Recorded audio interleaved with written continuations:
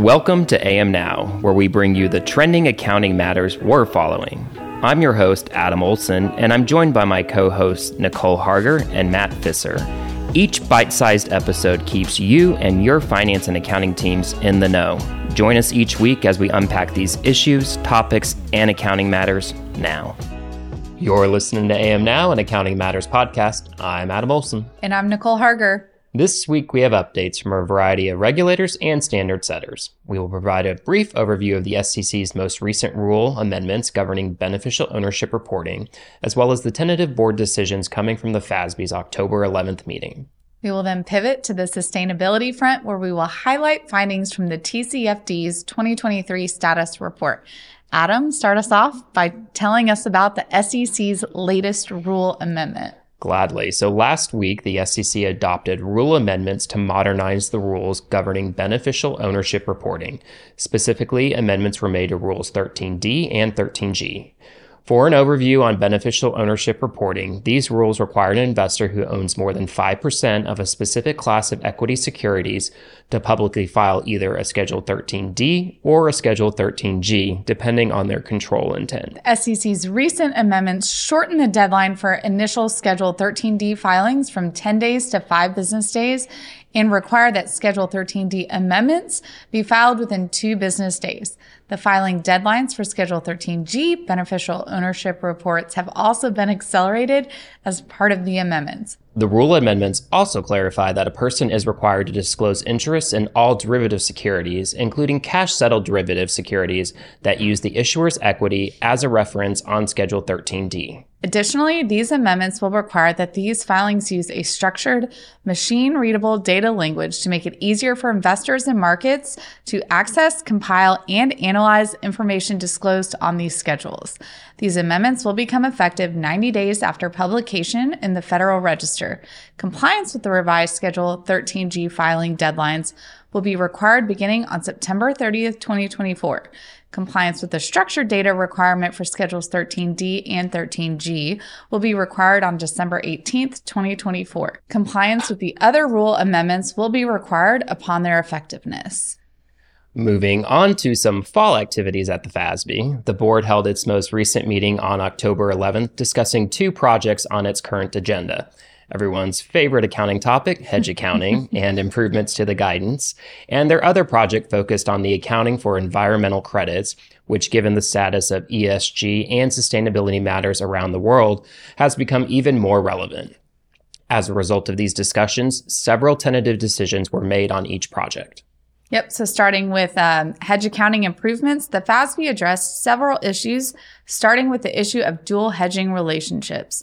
The board decided to confirm proposed amendments aimed at eliminating recognition and presentation discrepancies in cases where a foreign currency denominated debt instrument is designated both as a hedging instrument in a net investment hedge and a hedged item in a fair value hedge. These mismatches resulted from previous amendments, and the proposed changes would resolve this by excluding the fair value hedge basis adjustment from the net investment hedge effectiveness assessment. This means that entities would immediately recognize gains and losses from the remeasurement of the debt instrument's fair value hedge basis adjustment at the spot exchange rate and earnings.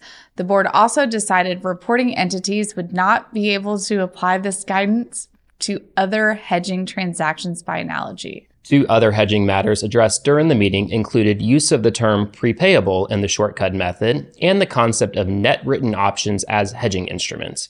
For the term prepayable, the board decided not to affirm the proposed amendments to replace the term prepayable with early settlement feature for purposes of applying the shortcut method guidance.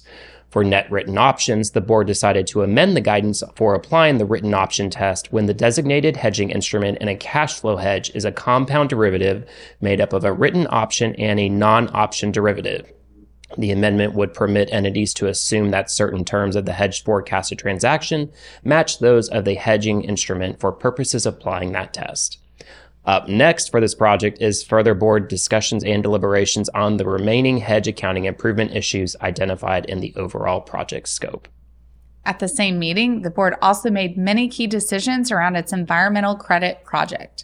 For some background on this project, the accounting for environmental credits has been a multifaceted issue that has been a concern for standard setters for many years. While emissions trading arrangements are not a novel concept, they have taken on a prominent role in the strategies of companies striving for net zero emissions and other environmental commitments. Initially, these credits were designed to assist companies with complying with emission regulations, but have now evolved to become drivers of growth and innovation, motivating businesses to adopt renewable technologies. As a result of these expanding, largely self-imposed strategic commitments, the associated accounting challenges have risen as an area of priority. Despite numerous attempts at standard-setting projects, there are presently no specific accounting requirements within U.S. GAAP pertaining to carbon offsets, allowances, or credits. This has left many companies navigating a diverse landscape and interpreting and applying existing accounting principles to these arrangements. Fast forward to this meeting, where several decisions over the scope and measurement and recognition of credits were tentatively decided. The FASB further refined the applicability of the project scope to include environmental credits that meet certain criteria. That criteria includes all of the following: credits that are enforceable and transferable, and these could include credits that take many forms, such as being credits themselves, or certificates, allowances, or offsets; credits that are acquired, including those from related parties; credits that are granted by a regulatory agency; or those credits that are internally generated or created.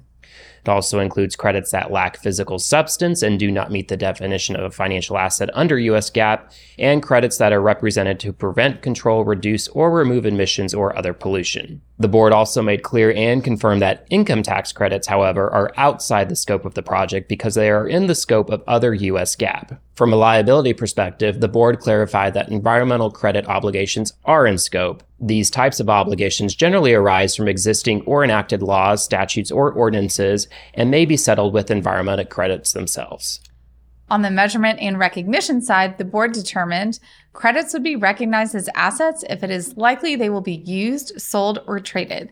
Any costs for obtaining credits would be expensed when incurred, except where they could be capitalized under other U.S. GAAP rules.